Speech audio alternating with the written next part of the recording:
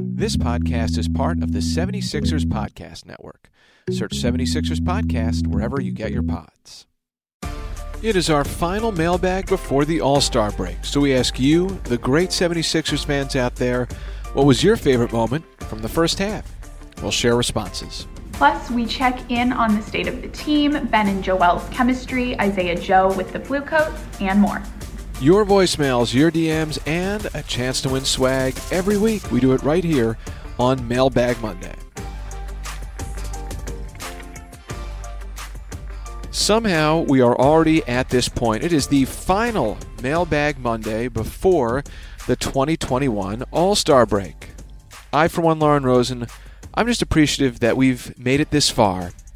About 2.5 months worth of quality engagement with our great, loyal supporters, listeners, and tremendous Sixers fans out there. Yeah, and it really does feel like we're getting more and more submissions every week. So as always, thank you guys so much for what you contribute. Even when we don't get to everything, personally, I really like to just hear what you guys are thinking about, the type of questions that you're asking yourselves, because that helps me inform like the content that we do on other platforms, because Seltz and I do the pregame show and I write about the games, and like it's very helpful for me to hear what people want to hear, because then I can do more of that. So thank you as always for the feedback and for the questions. We appreciate them.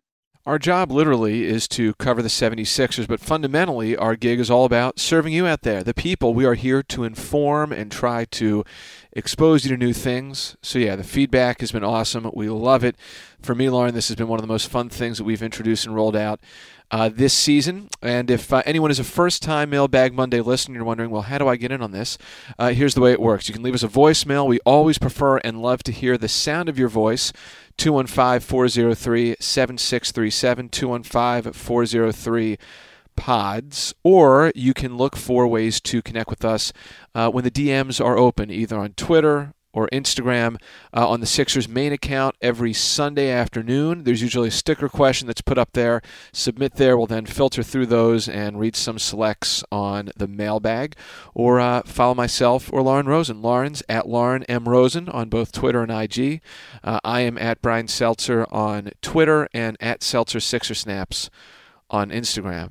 Although I've been debating, Lauren, whether or not it might be worth the 30-second sweaty palm scramble to convert my locked personal on IG at Brian Seltzer to my professional and do away with the at Seltzer Sixer Snaps handle. I mean, you know my opinion. I like continuity on both platforms. If I had the luxury of even having Lauren Rosen with no M in it, I would certainly be using it everywhere. So because you have Brian Seltzer, I would use it. That's my 2 cents.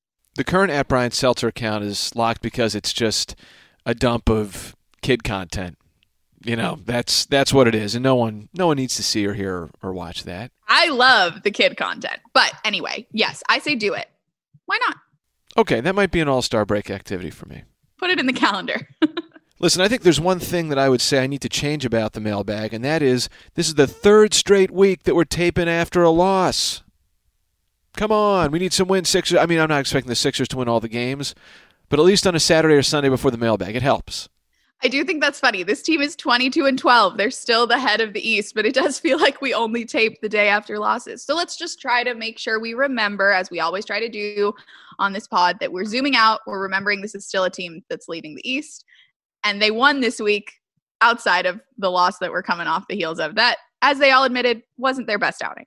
I'll say this, though, to the credit of the populace out there, the feedback, the responses have been very good for this week. A nice wide swath and diverse collection of submissions and inquiries. So I'm excited to get to the mailbag, and with that, let us open it up. You have one new message. Court Kuba on Twitter will tip us off. He says, do we think Doc has been trying to get Ben Simmons to be more aggressive even with Joel on the floor, and do we think Simmons might start, perhaps this is a question asked following the way that the game against the Cavaliers ended, do we think Simmons might start taking more threes by the time the playoffs start? You want to go first?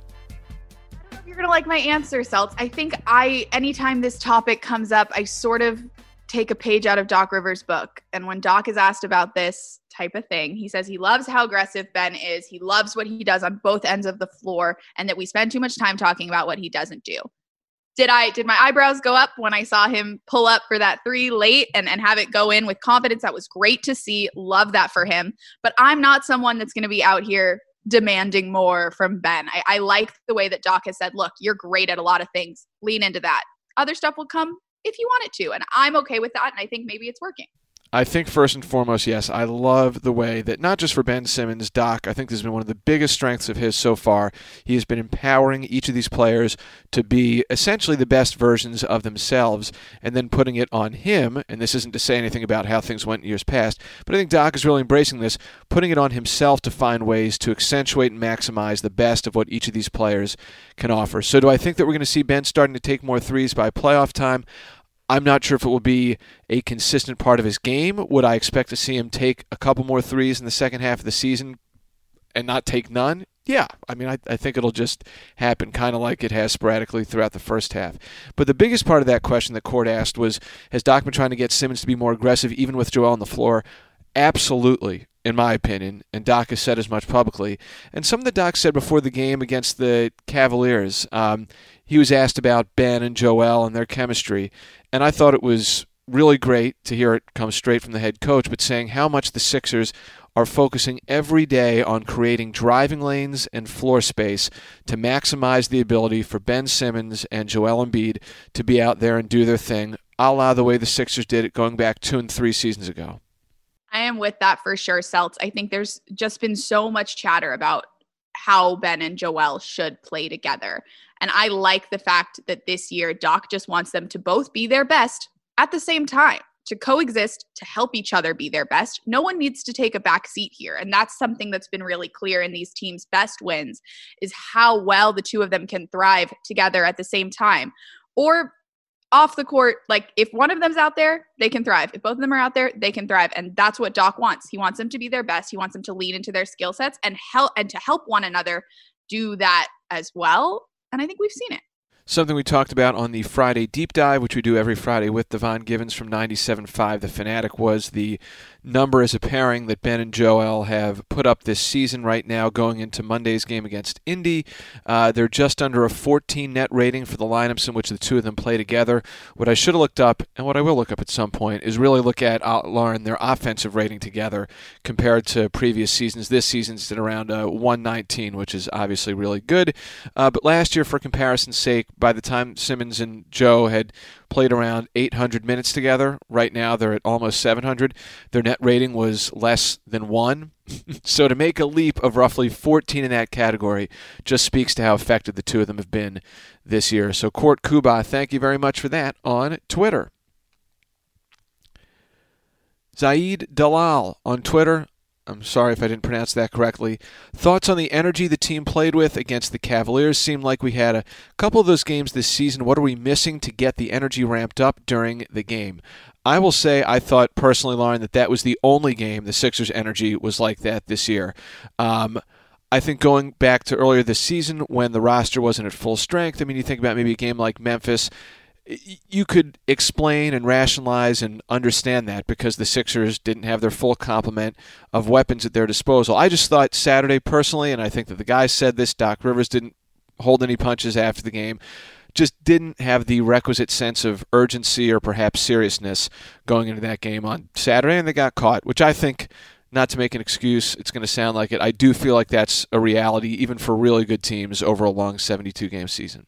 I have 2 thoughts on the matter, Celts. The first one, this morning I was listening to Ramona Shelburne and Zach Lowe on the Low Post, and they were talking about the Lakers, who have had a little bit of a skid lately. Anthony Davis is hurt. They've lost a couple of games to maybe opponents that they shouldn't have lost to, talking about their loss against the Wizards. That was not a very cute one. And something that Ramona said is that it's kind of that time of the year, and good teams are going to sleep on bad teams sometimes, and they're not going to be able to bring the energy every night. But that doesn't mean that the Lakers aren't one of the best teams in the West just because they're struggling right now. Doesn't mean the Sixers aren't still the best team in the East because they had one tough game. So hearing her, someone who's covered great teams for a long time, say it that way, and hearing Zach Lowe agree made me think, okay, yeah, maybe it is just that time of the season. I'm not used to covering a team that's really competing at the top at a high level year after year. This is new for the Sixers. And so it's interesting to hear her talk about it that way. So don't overreact. That's my thing number 1. And my thing number 2, Celts, I said this to you during the game. this is a team that's won so many close games. And I do think that they have a little bit of confidence, a little bit of swagger about the fact that they can pull it out at the end, which in a lot of cases is a great thing. But if you relax too much and rely on the fact that you think you can turn it out at the end, you're going to end up having problems. And like you said, they got caught. But I am going to hold on to the fact that we have seen this team take over in the second half, in the fourth quarter, Joel Embiid making it happen. And they really almost did. Joel's last shot of regulation goes in and it's a win. And we're talking about, wow, they really eked that one out despite the off night. So I do think looking at the fact that they could have made it happen and they were that close despite being as maybe relaxed as they were is kind of a good thing. It's kind of cool that you can have an off night and really not activate until late in the game and then still hang. Again, not something you want to keep doing, but it's weirdly a little cool to know that this is a team that can be down 15 and still never really be out of the game, you know? Yeah, I think for me the biggest part of this is just don't let it happen again. You know, that one of those situations where let's not see it happen.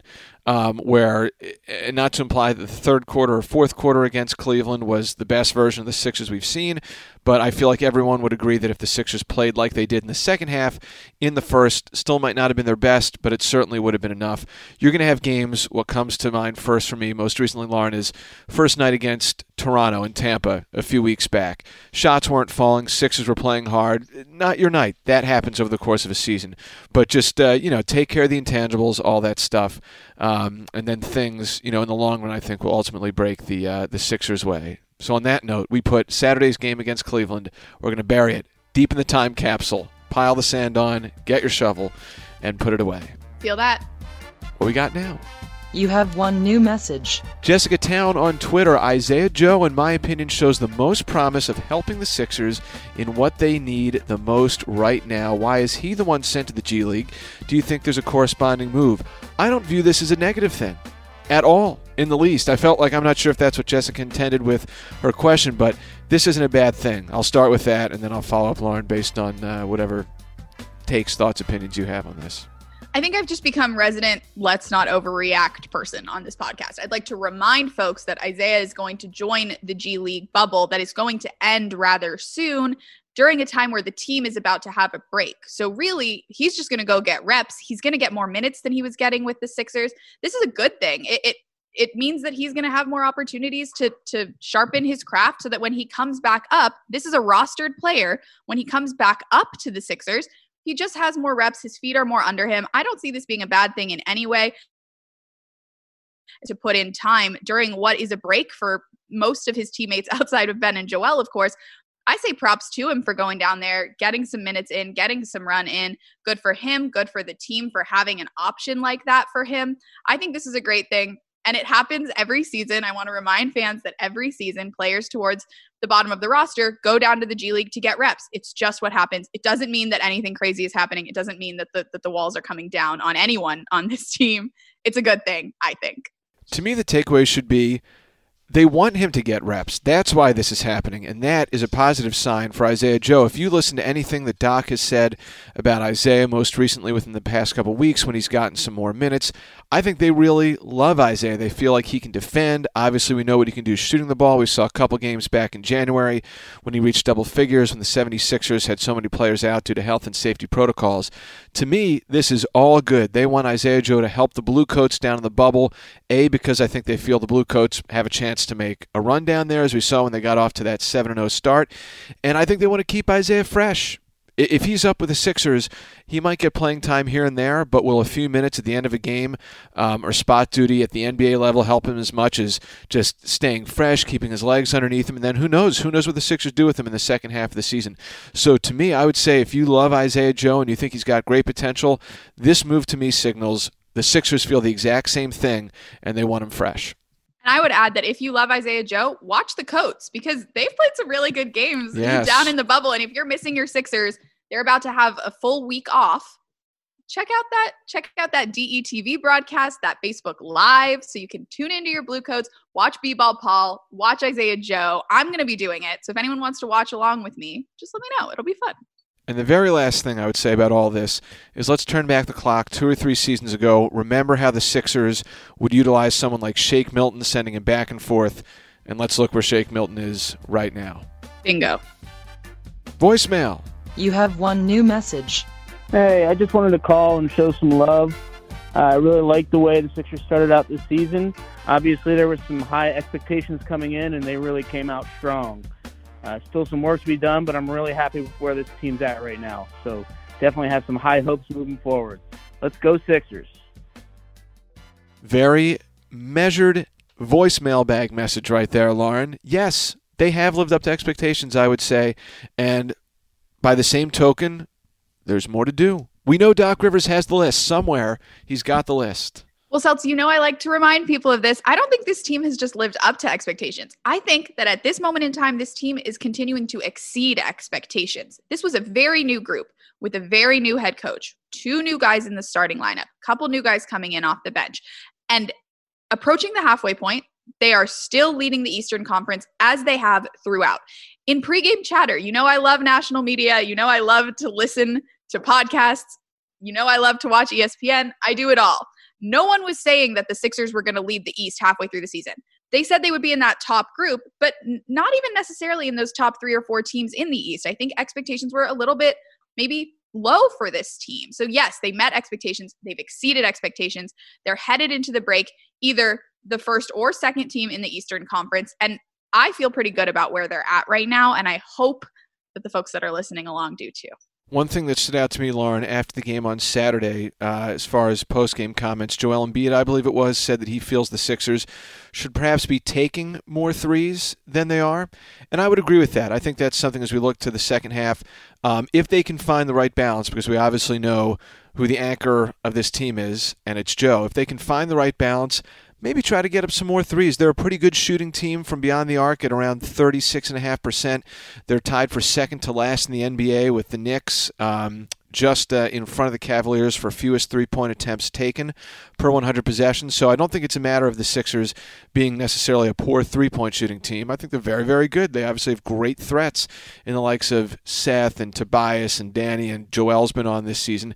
Get a few more up. I think that'll help them against some of these more potent three-point shooting teams. So to me, that's one of the bigger things as far as I'd just be curious to see if they tried that, if they could find a balance to strike, how it would go. And I would add, as it pertains to the three-point shooting conversation, when you look at the three-point shooters on this team, Seth, not Danny in the list that I'm about to make, but you'll see why. When you look at Seth, when you look at Furkan, when you look at Mike Scott, when you look at the guys that you're counting on to shoot threes, Shake Milton, they've all missed time lately. And it takes a minute for people to get back into rhythm. I think the fact that those shooters have been sidelined for whatever reason, we're seeing now a little bit of an uptick in the way that all of those guys are playing. The fact that they're all going to have a little bit of a break, hopefully come back healthy, then you'll be able to see that productivity that you saw a little bit more of at the beginning of the season. I don't think that the three-point shooting is going to be as much of a problem as maybe we're making it into, because all those guys have a shot. They've just missed some time. And I like that Doc Rivers has been very careful about the way that he talks about Seth's game, because Seth has been a little bit up and down since returning from COVID, but of course he has. This man got really sick and had to come back and just go back into being an elite athlete. That's really hard. Anyone that's been sick knows how hard it is to get back to work. But if your job is to be an elite athlete after being sick, that's really hard. So patience for Seth, patience for those guys off the bench that have all kind of missed a little bit of time due to injuries or due to protocols. I'm not super pressed about it right now. Tobias Harris, another one who's now missed one game, but he's dealing with an injury. So it's not necessarily the Sixers' fault that their shooters have had some injuries and some time away to deal with. No, I have no concerns about Seth Curry whatsoever. And Seth, I trust. You have one new message. On Instagram, I hope I pronounced this correctly, ThorCL14, we reference Vibes asking, will there ever be a music video of the Sixers pregame vibe sessions? What an idea. I think there should be, Seltz. I think something that we Yeah. run into pretty frequently is copyright issues. The guys listen to popular music when they're warming up, and the team isn't necessarily allowed to use that exact music to push out of the arena. So I think that's something we could run into, but that doesn't mean that we can't make some sort of cool compilation. I'll put it on my radar. I try to send out phone videos at the game that normally wouldn't necessarily be effective, but I'm realizing without fans, that's stuff that people like to see. So I'm saying it on this podcast. I'll keep doing it. I'm going to try to send one out every game. And I will make sure to brainstorm a way that we could get some sort of compilation going, because those vibes certainly deserve to be highlighted. The vibe check. We know whose beat it is. No doubt about it. You have one new message. Rapid fire to wrap this up. We love all the feedback we get for the mailbag on the Sixers Sunday sticker, asking questions for you to submit to. There were a ton of responses. Apologies for obviously not being able to get to them all. So I tried to group, Lauren, a few of them in themes, and we'll just hit a couple of these topics. The question this week was favorite moment from this first half of the season. There were a ton. The very first reply we got, I think to no surprise, was one of the leaders in the pack as far as favorite moments amongst the fans. Simply.germ, Tobias for the win against the Lakers. That was an awesome moment. I'm with it. To me, it's either that moment or the 2-3 zone comeback, the John Chaney matchup zone against Indiana. So those are my two favorites. More on that to come. Nice. But yeah, Tobias for the win against the Lakers, win against the top team in the NBA at that point in time, the defending champs, and a huge moment for Tobias in a national spotlight game to clinch the game winner with a clutch shot and prove that, yes, as I would throw out there, an improved score this year, an improved timely score this year. Noah Stoney saying Tobias becoming MJ on the fall-away versus the Lakers, so nice to see some love for Tobias Harris. Will_Raff, Joel Embiid's fadeaway against the Bulls. Of course, as far as favorite moments, highlight signature moments from the first half of the season, we got to get to the 50-point game. I'm with that as well. I think that 50-point game, the 50-piece McNugget that Tobias talked about, I was all about that Joel Embiid performance. There have been some really good moments so far in this young season, Celts. This solicitation for these submissions made me appreciate even more what we've gotten to see over the last 2.5, 3 months, because there were a great list of things to select from to answer this question as far as favorite moment from the first half. Aaron Griff saying Embiid's 50-piece McNugget game. There were so many replies about Joel Embiid's career-high 50 spot. Liam Stevens says Joel pulling up to tie the game against the Miami Heat and then winning that game in overtime, a game the Sixers really had to grind out against a scrappy, shorthanded Miami Heat team back in January. Crazy that you say back in January, because that game was just a little over a month ago, but it feels like a lifetime. This year is so weird, but I agree with you. A lot of awesome moments, and I'm glad we're getting to relive them now.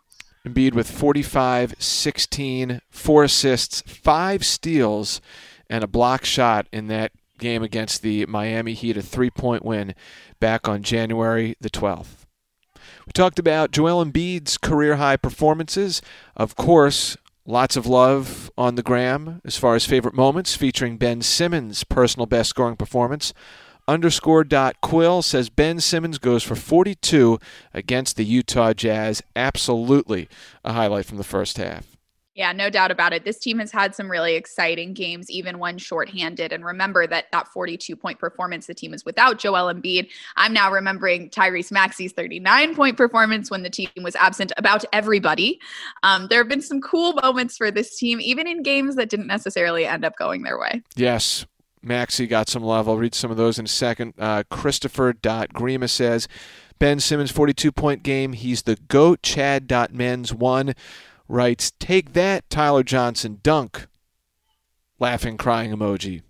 That was a great dunk. Ben always has great dunks, but the one on Tyler Johnson, that was pretty excellent. He really does. I'm with it as well. All right, _Barack565, the first win against the Boston Celtics, another game that felt like a lifetime ago.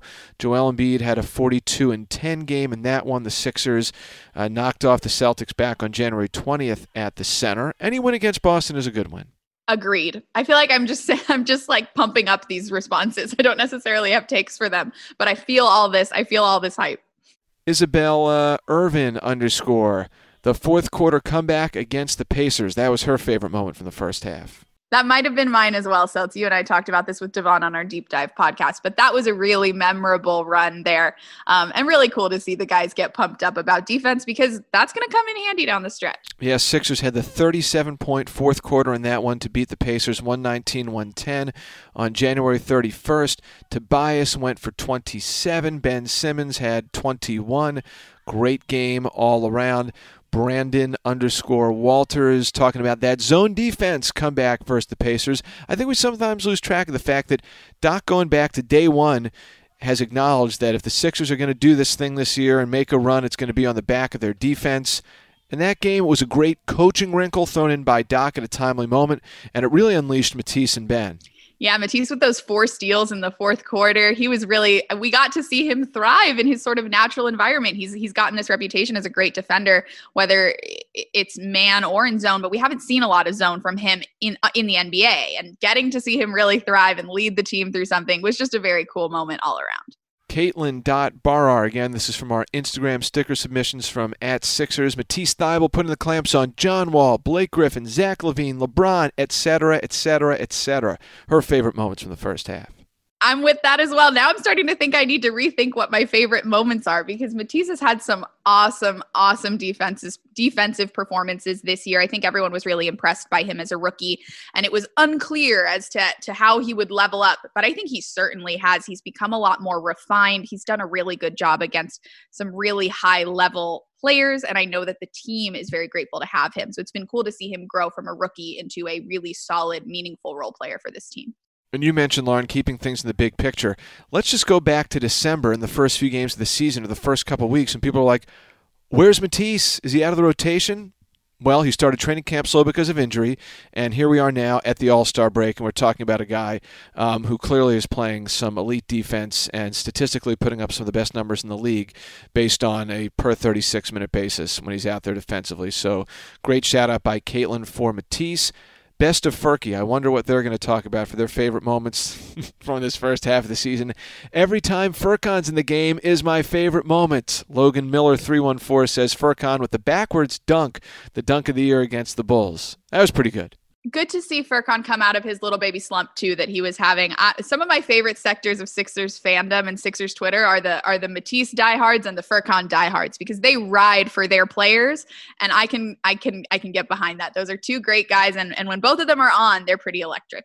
Funk.e.felix. When we found out Maxey was pretty good, felt like we got a number 1 pick, referencing the 39-point game against the Nuggets. Agree. For me, that was definitely a first half highlight. Yeah, cool to know that Tyrese's potential is just, the ceiling is so high on that kid. He is wonderful, so fun to watch, and was cool to see him thrive in what was a pretty difficult situation for the team as a whole. Frank Thomas, 31-51. Tyrese Maxey dropping a career high versus the Nuggets, so some love for Tyrese in our first half memorable moments.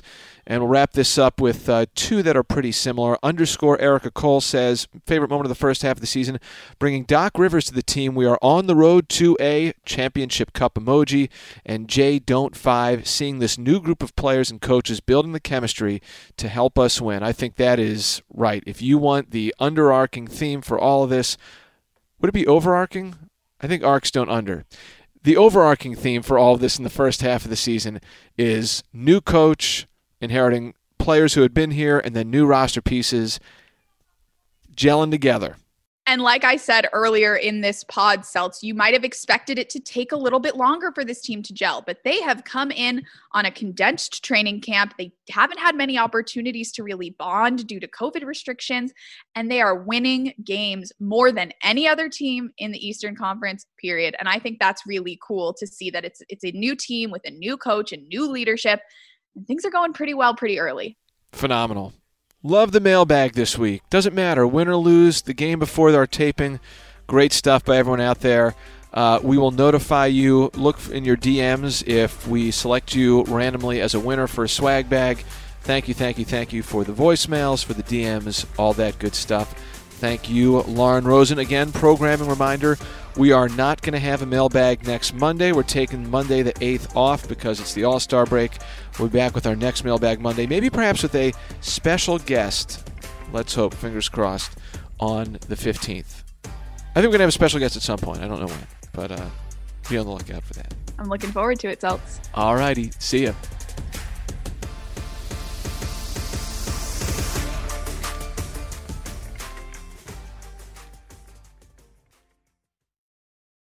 Infinity presents a new chapter in luxury, the premiere of the all-new 2025 Infiniti QX80, live March 20th from the Edge at Hudson Yards in New York City, featuring a performance by John Batiste. The all-new 2025 Infiniti QX80 is an SUV designed to help every passenger feel just right. Be the first to see it March 20th at 7 p.m. Eastern, only on iHeartRadio's YouTube channel. Save the date at new-QX80.com. Don't miss it. 2025 QX80 coming this summer.